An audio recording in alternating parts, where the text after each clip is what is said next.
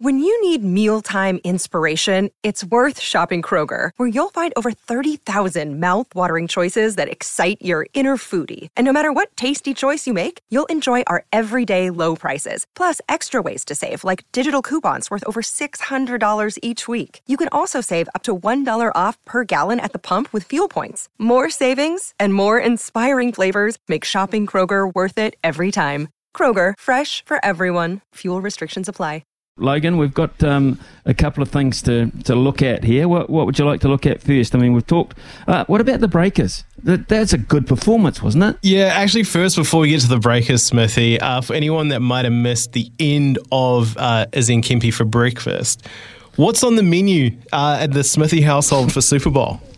No, not at the house. Not at the house. Oh, no. I wouldn't bring those rapscallion friends into my house. So we will be going down to the local establishment, and it'll be great because we've pre-ordered, those American hot dogs. You've had a million of them. I would be thinking, Logan. Yeah, sure. Well, no, not a million, maybe 100,000.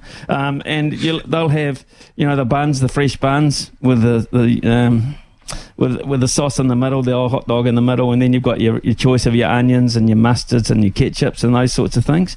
So that's on the menu. But you've got to have chicken wings, don't you? You've got to have chicken wings. Absolutely. On Super Bowl day. Must have chicken wings. And then we've got jalapeno poppers, little jalapeno poppers to add a little bit of flavour and a bit of spice. You've got to have fries, don't you? Is there an American sporting event where you don't have fries? And you've got to have Bud available, don't you? You've got to have some Bud available. So that's probably what we're looking at.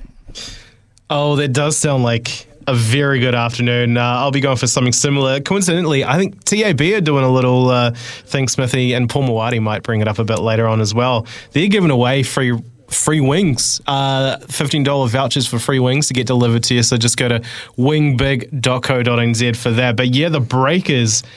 Oh, man, 20-point win, 88-68 at Spark Arena against Tasmania Jagjumpers, against a team coached by Scott Ross-Smithy.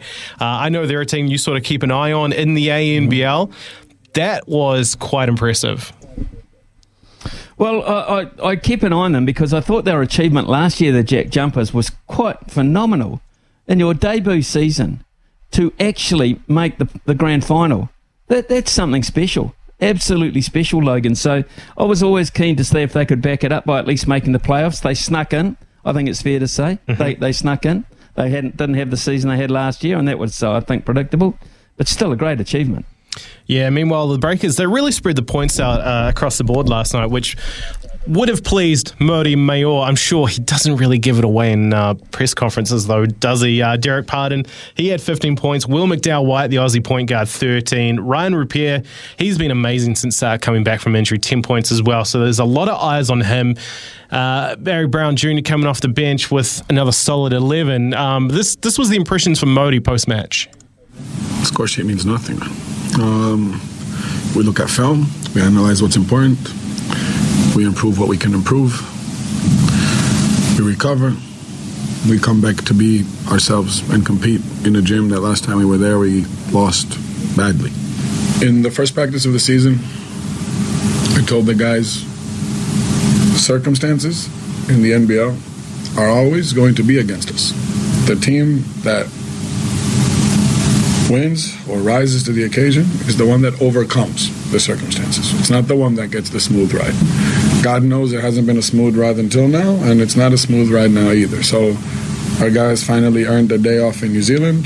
They're not going to get it now. So we leave at 3 a.m. to the airport, and we have 2.5 days to prepare in Tasmania. We don't feel sorry for ourselves. We feel grateful for the opportunity. We go do the work.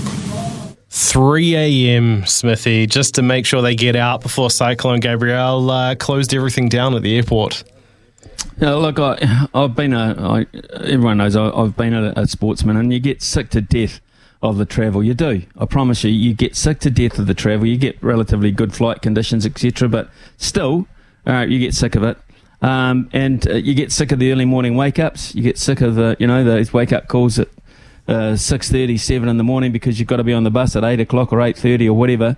What about these dudes? They're going to get up or be on out there at 3 o'clock in the morning And this is on the back, of course, I suppose they're used to it now, on the back of a couple of COVID years of all the sacrifices they made there. So I suppose a 3 o'clock get up for them is just a blink of the eye.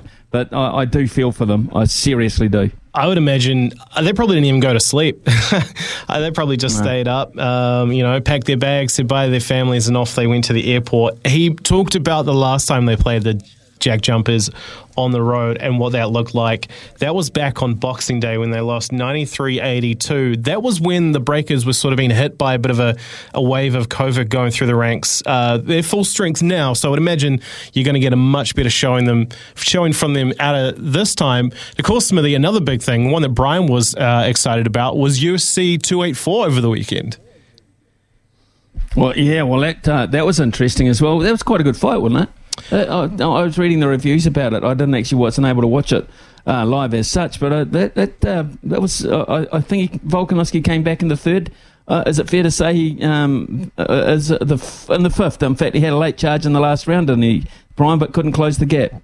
Yeah, that's pretty much exactly what happened. I had him taking the second and the fifth. He acquitted himself way better than anyone apart from himself expected, and probably his coaches. His coaches probably expected him to win as well. But Islam wasn't convincing. Now he wants to be pound for pound because Volk was pound for pound best fighter.